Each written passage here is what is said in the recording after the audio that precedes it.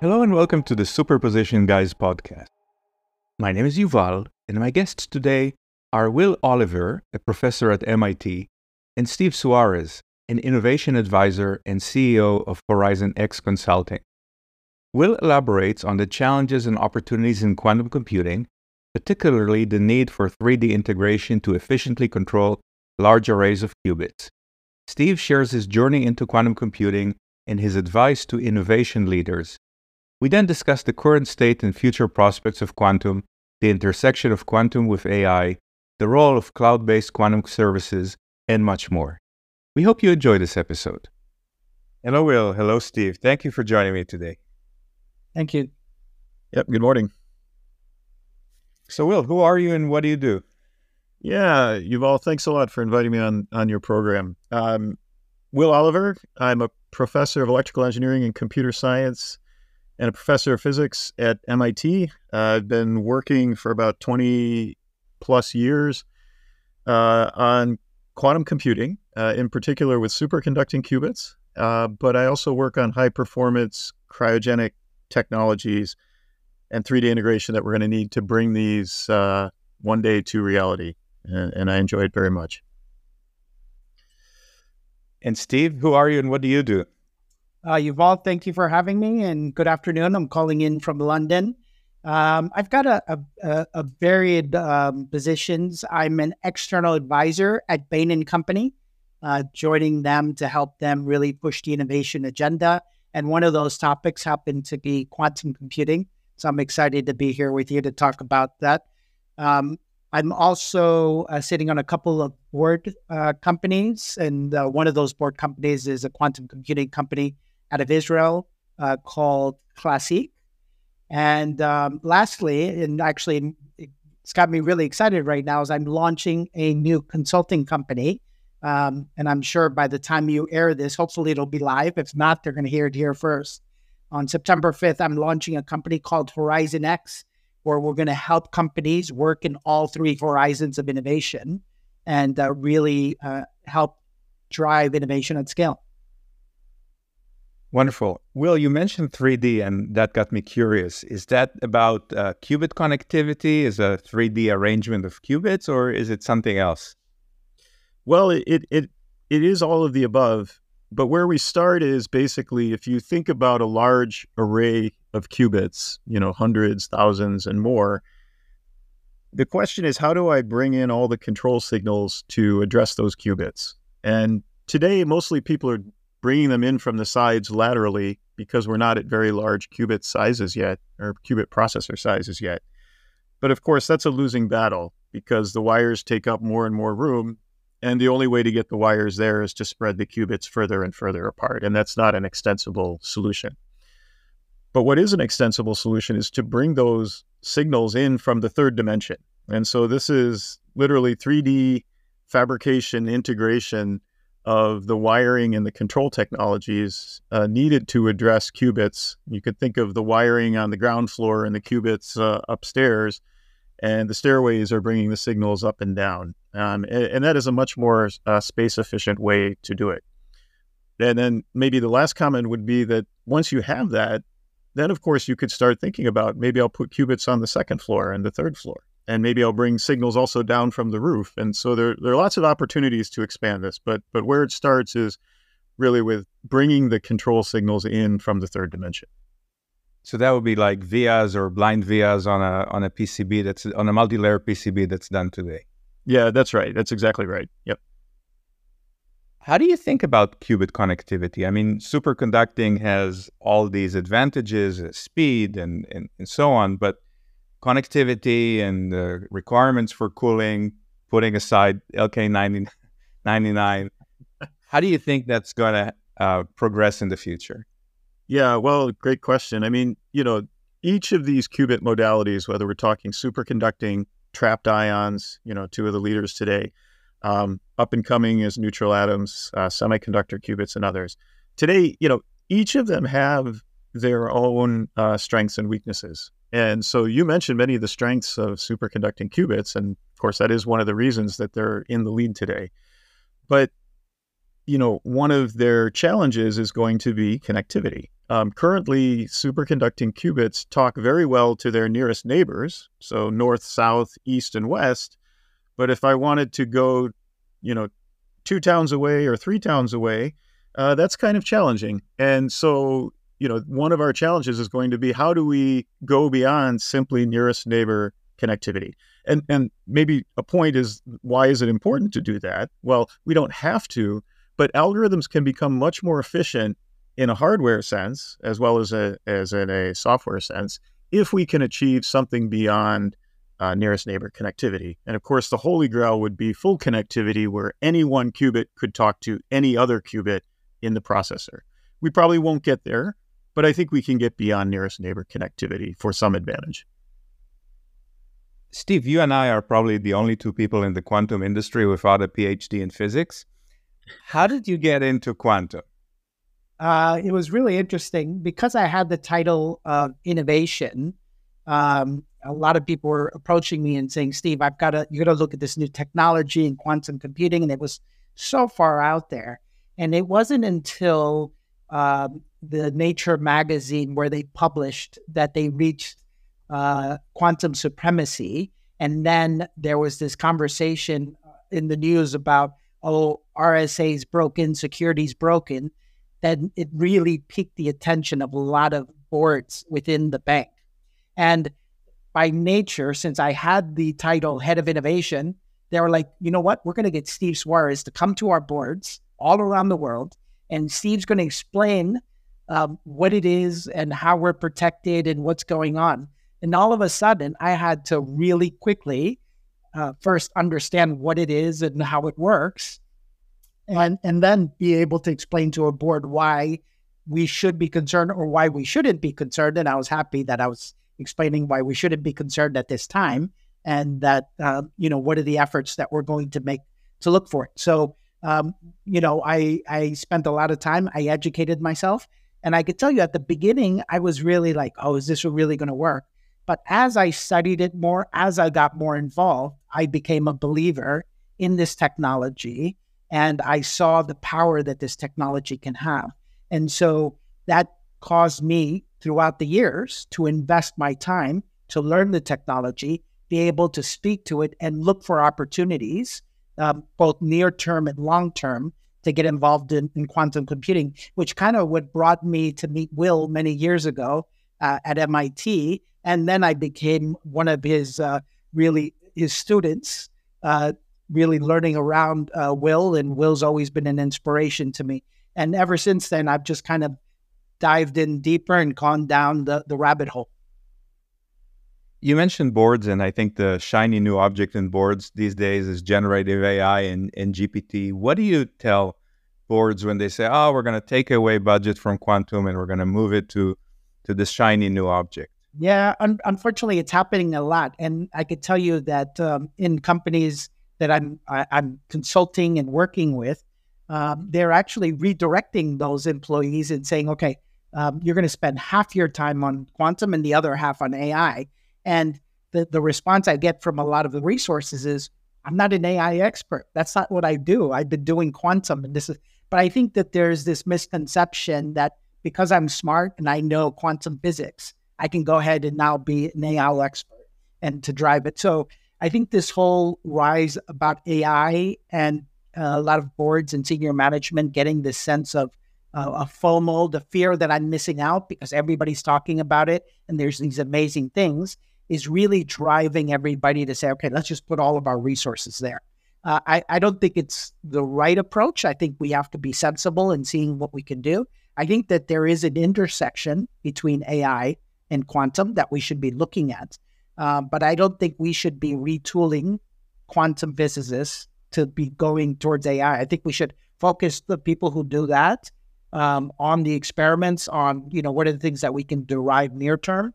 And then we have really good people in the analytics space, in that space that can drive that. But right now it seems like everything is being diverted to Gen AI, and that's what everybody wants to talk about. And Will, people have been talking about quantum and AI, as Steve mentioned, but AI models have billions of parameters, and it doesn't look like sort of quantum machine learning with today's qubits in terms of quantity and fidelity is going to get anywhere near that. In your mind, is quantum AI just a new buzzword to get some more budgets into quantum, or is there substance behind it? Well, there's been work in quantum/AI for about 15 or 20 years. And in fact, folks at MIT that I know, including Eddie Farhi, have done a lot of work in this area, along with Seth Lloyd and others. What you raise is a good point. And, 10, 12 years ago, Professor John Preskill from Caltech coined a term called NISQ, which stands for Noisy Intermediate Scale Quantum. And the idea at the time that he coined it was, let's try to find an algorithm with the hardware that we have today that will do a useful and hopefully even commercially useful task, which we can do in the interim while we're working towards doing full error correction to enable these larger systems that you mentioned with millions or even billions of qubits. So a lot of work has gone into that, and there's been some back and forth between the quantum and the AI or conventional computing scientists saying, okay, I've got an algorithm that seems to run a little better than yours, and then they band together and come up with an even better algorithm, and it's gone back and forth, and it's currently, I would say, in the classical computer scientist camp. They've come up with algorithms that they show are pretty darn efficient, and it's looking more and more like we really do need to get to an error-corrected machine to really see the commercial advantage of quantum computers. Now, I may be wrong on that, right? It may go back in the other direction, but a lot of really smart people have been thinking about this for a while, and this is where it stands today. Now, if you think about billions of parameters for an AI, say, learning, then one challenge that people are thinking about is, how do I get all of that information into a quantum computer? Because quantum computers are run or operated by conventional classical computers. And so there's, as of yet, no quantum speed up on getting a lot of information into a quantum computer, because it's classical information. We gather it from the world around us and we stick it into a quantum computer. So that's called the data loading problem. And that's something that a lot of people are thinking about, how to address it or how to work with it, because we may not be able to work around it. You've both been in quantum for quite a few years, and I'm curious, like a physicist, I want to look at the derivative. What do you know today that you didn't know 6 months ago? What's new in your mind, new and exciting in quantum? Maybe Steve first and then Will. I think it's not so much that I didn't know, but I think, all the time I'm talking to new people, I'm really understanding the different modalities and how the modalities are progressing. And at a certain point, I was giving a presentation, and a lot of the education that I received was on superconducting. And, I'm talking about, you're never going to have a quantum computer in your room and all this other stuff. And in the room, there's a guy having a modality where he's actually trying to do quantum through diamonds, right? And so it's very interesting to me seeing how all of these people are approaching trying to get to the same solution using these different modalities, and how they're progressing and how they're driving forward, and how many people in the world are trying to get this done. From my end, I find that interesting, but then better yet, finding the commercial uses for it. And how do people find the advantages or the opportunities today? And I'm really excited about that, because I think there's a lot of creativity, a lot of work being done where we can start finding some near-term ways to apply this technology where we can benefit now. We're not talking about 5, 10, 20 years down the line. And that's kind of where I like coming in from it, because if I can find that ability to find that value, it gives more investment into this industry that I believe in, and we can keep growing to see how we can benefit the industry. And Will, what's your viewpoint? Yeah, well, I'm very fortunate to be working at a place like MIT, where we have just really fantastic students, postdocs, research scientists. I mean, I feel that I'm learning something almost every day that's new. And yeah, it's one of the reasons that I'm in this field. I was thinking, I'm trained as an electrical engineer, by the way. And I was thinking, when I was taking those classes at college that, okay, I'm learning about transistors, but transistors are pretty mature and I could make them yet a little bit better. But gee whiz, wouldn't it have been awesome to live in the 50s and really do this at the very beginning, at the dawn of classical computing? And that's exactly what we're doing right now in quantum. So I get that excitement every day. Just to answer your question, I think there are things that we're learning at the fundamental level about quantum mechanics and quantum entanglement that we suspected were true, but we didn't really know. So for example, quantum mechanics describes the very small, like electrons and protons. That's where it started. But can it work with macroscopic objects that you can see, like electrical circuits? That's really what a superconducting qubit is. And the answer from 20 years ago was, yeah, it looks like it works. And then you could say, well, will it work for 10 of those or 100 of those? Does it work with something I can see with my eye? And the point is that we are entangling larger and larger systems. They behave quantum mechanically. And that's very interesting. And the question of what happens when you get to many, many bodies entangled, it's different. And that can be, quite interesting from an intellectual standpoint. From an engineering standpoint, part of the work that I've been doing and contributing to is really how are we going to think of this as a system, and how are we going to build a larger scale and useful quantum computer? And it really draws from many disciplines, not just physics and not just electrical engineering, but much broader material science, fabrication engineering, et cetera, to really build something of a complexity that may be one of the most complex objects that humankind has ever built. If you think about it from a systems approach, as you were starting to describe, I think many people believe that the quantum processor is not going to be a standalone processor, but it's going to coexist with CPUs and GPUs, and maybe every processor is going to do something else. We're unlikely to run Zoom on a quantum computer anytime soon, I believe. Do you think it's too early to start thinking about that integration in theory and in practice? Do you think HPC managers should say, hey, quantum is coming, what do I do about it? It is early, and, technical development evolves over time. And so to use an analogy, if people in the 50s had said, look, these computers are really wimpy, what we really want to do is run Zoom, whatever Zoom was in the 1950s, why don't we wait until we have that technology and then we'll do it? And if you think that way, of course, you never develop the technology, because it's the journey, not necessarily the endpoint, that is what gets you there.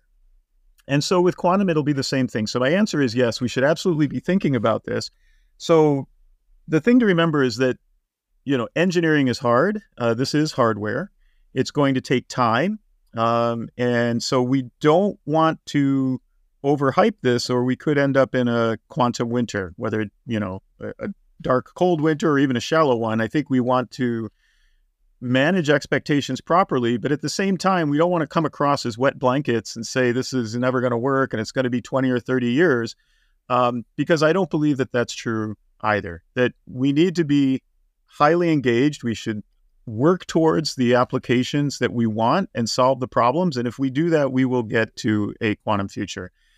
The other part of your question was about, the necessity of having quantum computers operate in tandem with conventional computers. And that is absolutely true, the way that we understand it today. If for no other reason, that quantum computers will need error correction. So quantum computers run on qubits. Those are the logical elements. And they're quantum mechanical, so they're faulty. And even though we're quite proud of ourselves as a community to get them to error rates of 1 part in 1,000 or 1 part in 10,000, a transistor in our computers today has an error rate of 1 part in 10 to the 20. So orders and orders of magnitude. You could ask, what do we need? We need error rates of something like 1 part in a billion to 1 part in a trillion. And so to make up that difference, we will use quantum error correcting codes. Those codes are operated and implemented by conventional classical computers. And so they will always run in tandem. Beyond that, there are ideas where a classical computer would run an algorithm, maybe 80, 90% of it, but then poll the quantum computer periodically for some advantage to get an answer back quickly. And lastly, of course, we sit down, we're not quantum mechanical objects. We sit down at a computer terminal, type in a program. So of course, a classical computer has to be interfaced with a quantum computer in some way. Steve, I wanted to ask you, you're calling from London. I know you're a world traveler. You advise many boards in many countries. And one of the things that many countries are doing is starting up these national quantum programs where they say, we want a computer in country as a way to jumpstart the local quantum ecosystem. Do you think that's the right strategy, or do you think today quantum computers should still remain on the cloud because their useful lifetime is relatively short, they get obsolete fairly quickly, and so on? I mean, I think you said it yourself. I think the CapEx of buying a quantum computing and putting it where it just, that in my mind, doesn't really necessitate that cost and that investment to do it. And as technology gets better, why don't you buy it or use it as a service? And I think that's where using some of these cloud, and today you might be plugging into a 433 qubits. Tomorrow it might be 1,000 qubits. And if you're buying it, you're still stuck with what you bought and the value of that. So I think being smart about it and leveraging it and using some of these different technologies. Also, if you buy a certain type of computer, you're stuck to that modality. And I'm really big on being able to understand all the different modalities and seeing how do you use the strengths of each one of those modalities to help you process what you're trying to process. And there might be better strengths on one for photonics or, trapped ions versus, superconducting. So I definitely wouldn't, again, I'm not trying to rain on any hardware providers that want to sell their machines. But if I'm sitting there starting up, and this is what we do in innovation, is I want to play around and I want to try it out without making those big investments. And I think using cloud and being able to access these technologies through that is a good first step to get engaged. Well, you are a superconducting expert and a quantum expert in general. So other than superconducting, what modality are you excited about? Well, there are many that I'm excited about because it's clear that, if we think of this as a marathon, we're in the first 5 or 10 miles. There's still quite a ways to go. And, who's leading today likely will not win the race or may not win the race. I shouldn't try to guess what's going to happen. But, again, if we look back at technologies from the last century, we started with vacuum tubes. They evolved into emitter-coupled logic or bipolar junction transistors, emitter-coupled logic, CMOS. So technology evolves over time, and I would expect the same to happen in quantum. So the two that seem to be leading today are superconducting qubits and trapped ions. They're both quite exciting. Superconducting qubits are electrical circuits controlled by microwaves, and trapped ions, generally speaking, are atoms where they've had the outermost electron ripped off, so they're an ion, and they're trapped using electromagnetic fields on a chip, and then they're controlled generally by lasers. So different technologies, completely different technologies. But both are doing very, very well today, both in the academic as well as the commercial space.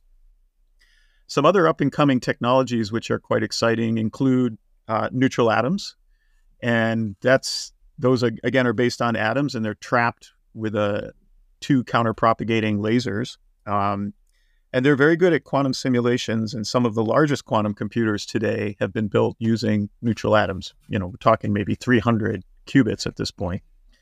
Photonic approaches, so using light, photons, the carriers of light, in integrated circuits looks very promising because they can rely and do rely very heavily on the existing fabrication infrastructure we have for CMOS, because those foundries are also making integrated photonics. And so with a little tweaking, you can just update it, and now you've got a photonic chip.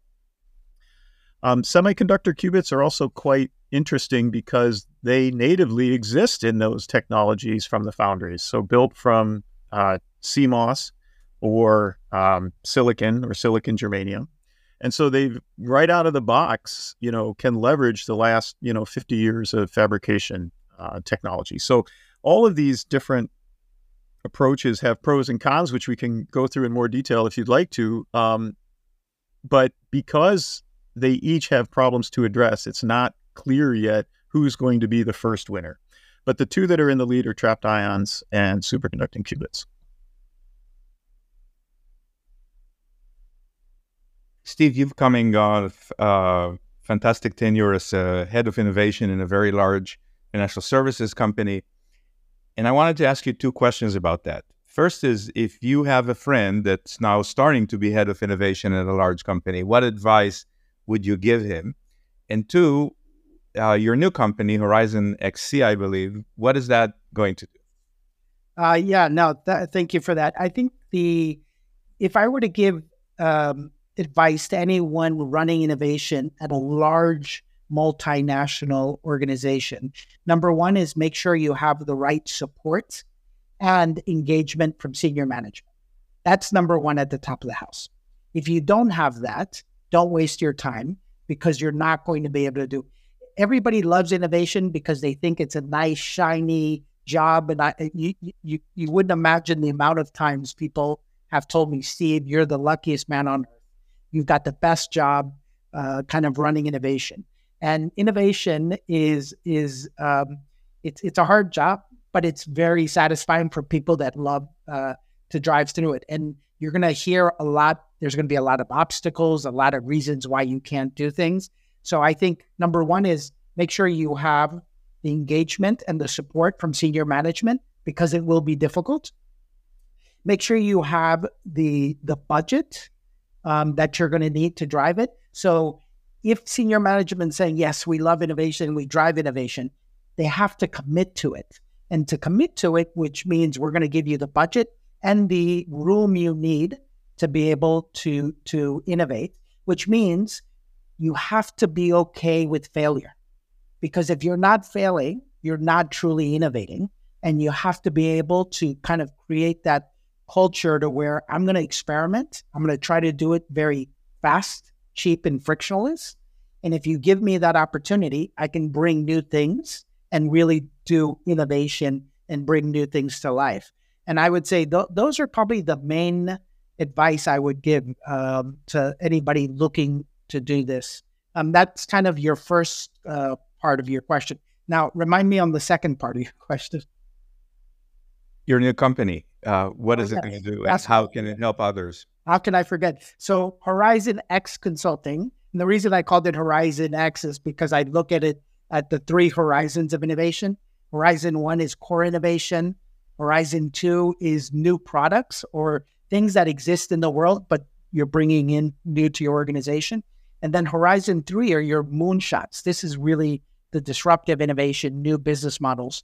And I'm looking to help organizations make sure they've got the right balance between the three horizons and get results out of their innovation agenda. A lot of people have innovation teams and they're doing what I call innovation theater or innovation cheerleading, but they're not really driving the value from that type of activity. And what I want to do is help organizations truly drive value out of their innovation agendas. Because, we're constantly driving to find new things, new products, new entrances. And, either your organization is standing still, it's going backwards, or it's moving forward. And you can't do that without innovating. As we get closer to the end of our conversation today, I wanted to ask you a brief question about ethics and quantum ethics. And Will, you work at MIT, in the name, it says Institute of Technology. Do you guys deal with ethical aspects of quantum or other new technologies?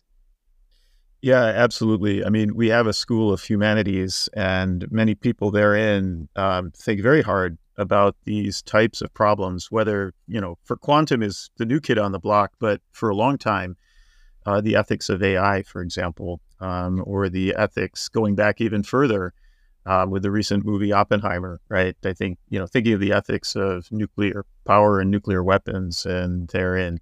So I think absolutely we are thinking very hard about it at MIT, and I know people around the world also, and not just the the technology ethics, but also maybe related to that is the access to these technologies, the potential for disparity that it may create, economic disparity, and ideas for how we can avoid those negative consequences of technologies as we develop them. And Steve, you talk with a lot of boards, and I'm sure the issue of ethics comes up from time to time. Is quantum ethics any different than AI ethics, or is it really just another one of the same? I think it's another aspect of it. I think ethics should apply to everything from business, technology, processes. So from us, it's nothing new. And I think it's just understanding the technology and making sure that you can use it for a force of good. And I think I could tell you the reason I'm personally really interested in this technology is that I think it could have, if done right, a significant impact on things like climate change. I've got 3 boys. I want them to live in a better world than I've lived. And if I can say, look, I'm getting engaged in something that could have an impact on this world, I think that's kind of what excites me of people like Will allowing me to kind of get into this industry, allowing me to kind of help push quantum forward. To me excites me. And then looking at how we make things more secure. I know Will was talking about NIST with a Q, and looking at what NIST with a T, so the National Institute of Standards and Technology, are doing around creating security, I think is key. And I think that's where quantum comes in. So I'm actually really interested in kind of how quantum, AI, and cyber may come together and have an impact, and be able to get into that early enough where I can add value. The last question I like to ask my guests is a hypothetical about if you could have dinner with one of the quantum greats, dead or alive, who would that be? Now, I know, Will, for you it's a little bit of a tricky question because I think that some of my listeners would like to have dinner with you. But putting that aside, who would you want to have dinner with? Oh boy, that's a really interesting question, and one that I haven't really thought about before. But off the cuff, I think it would be very interesting to me to have dinner with Niels Bohr, and the reason is that he formed many of the foundations for the intuition of how we think about quantum and quantum measurement, and I think it would be very interesting to have dinner and pick his brain and hear his thoughts on the subject. And Steve, how about you? I am going to maybe go boring. I'd go with Albert Einstein. And I think when he talks about quantum, I think he described it as spooky science in the distance, or something like that. And I might not be quoting it perfectly, but the fact that Albert Einstein, this great mind that understood so many things, called it spooky science at a distance. Even for him, he had a hard time conceptualizing or understanding and putting this together. And I'd love to maybe pick his brains to understand why did he think it was spooky science, or, I don't know, that would be great. I think I'd probably just enjoy listening to whatever Albert Einstein said. I don't think I'd understand it, but just to be in his presence, that would be pretty cool on my side. I think so too. Steve, Will, thank you so much for joining me today. Yeah, thank you. Thank you.